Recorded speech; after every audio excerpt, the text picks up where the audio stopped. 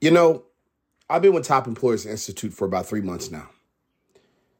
And honestly, every single week of the last 3 months, I've been thinking to myself, how would I personally, at a very authentic way, no BS, how would I utilize, how would I benefit, how would I actually get the most out of the SEAL?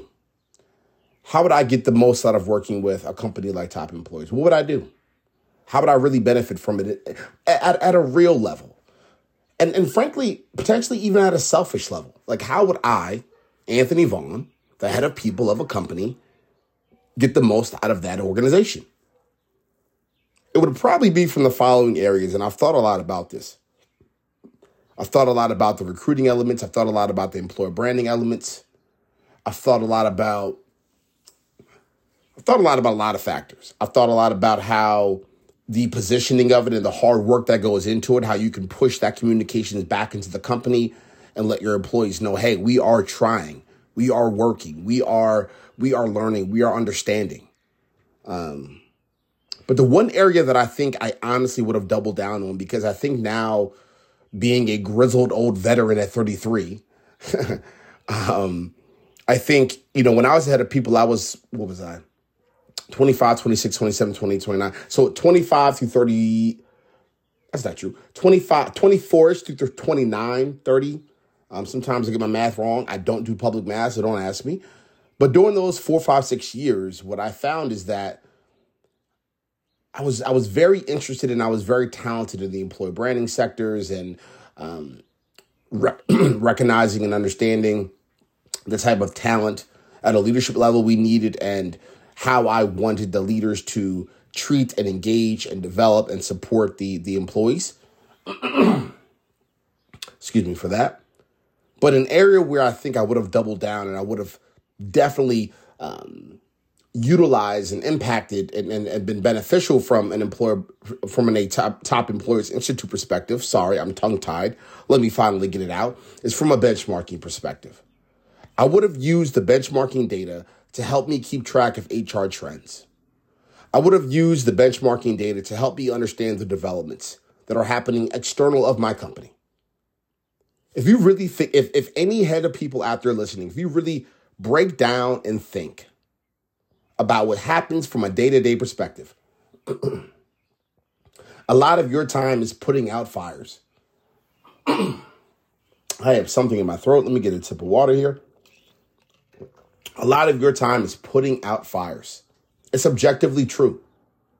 A lot of your time is putting out fires politically. A lot of your time is putting out fires from a recruiting perspective. A lot of your time is putting out fires from oh my gosh, the world is going through a completely new transformative financial situation. A lot of times it's putting out fires internally with leaders, internally with employees.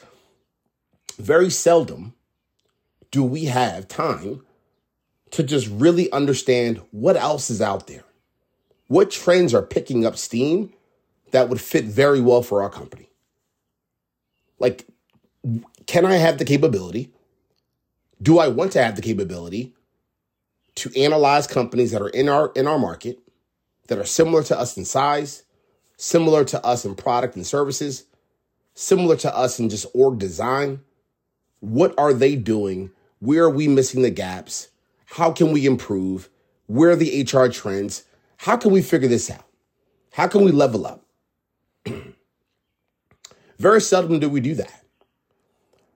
I think it needs to be ongoing. I think back then I probably would have utilized Top Employers from a perspective of an every 90-day analyzation of it.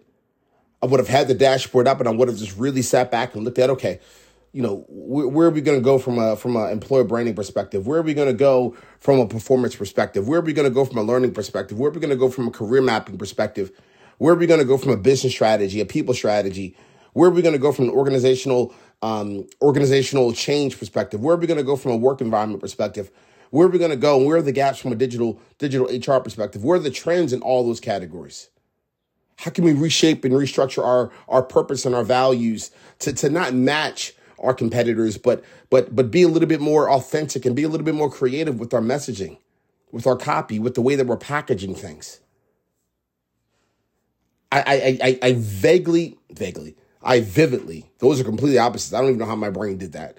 I vividly remember, that's it,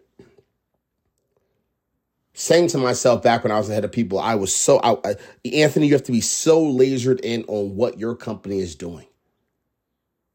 And now being a bit older, a bit wiser, less hairs on top of my head, practically zero, I've thought to myself, laser in on who you are and laser in on your company, but keep a close eye, keep a learning and development eye on those that are in your space. And so I would have used the benchmarking data to do that.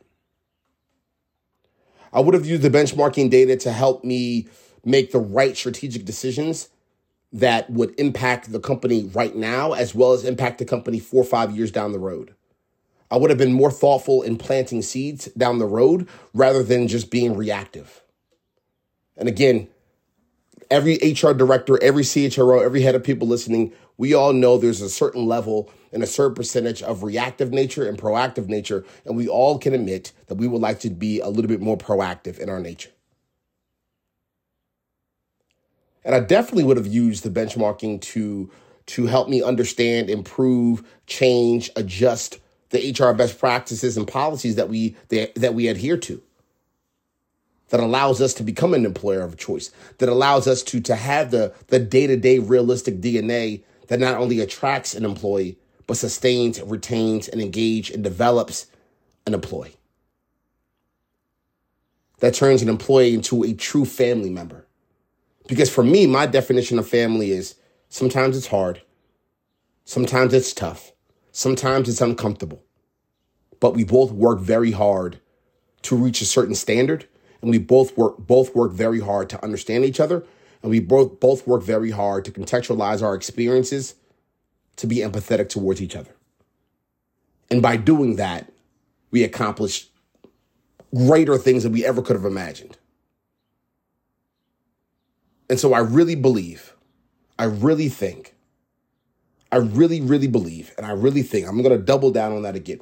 Matter of fact, I'll say it a third time. I really believe, and I really think, that if I had to do it all over again, if I had to invest in a company like Top Employers Institute, if I had to take my time, my energy, my resources, I would have doubled down on benchmarking. I really do. I think the employer branding impact, the alignment impact, all the factors of the company and what it provides to the market is objective. But the benchmarking capabilities, I would have really double clicked into that. Because I believe I was too insular. I was too focused. You know what's funny? I think, oh, this is going to be a bold statement, but I'm going to say it. I think parents and spouses do this to each other. So I think parents do this to their children, and I think spouses do this to their significant others. We're so insular. We're saying, this is how we're going to raise our child. This is how we're going to treat our husband, our wife, our partner. It doesn't hurt to get an outside opinion.